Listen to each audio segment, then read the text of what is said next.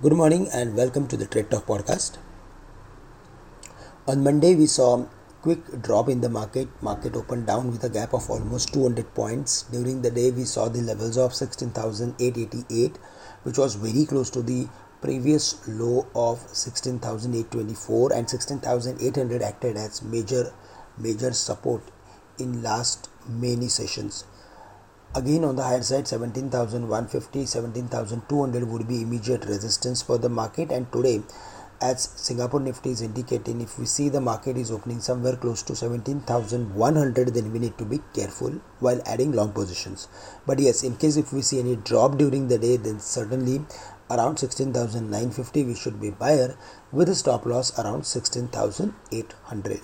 As we are approaching to the expiration of the current expiry, we should be buyer on dips with a stop loss around 16,800. Also, put call ratio was down heavily, and it clearly shows that the markets are oversold.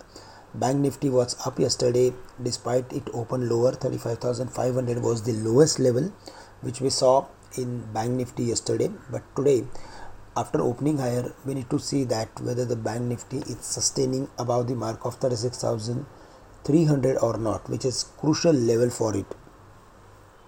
While looking at the broader market, we are of the view that we should be stock specific for the day.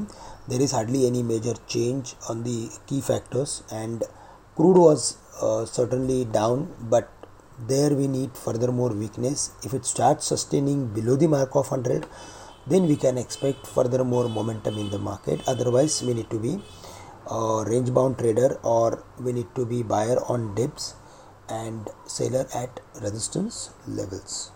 That's all from my side for the day. With this, I'm ending today's morning podcast. Thank you and have a great day to all of you.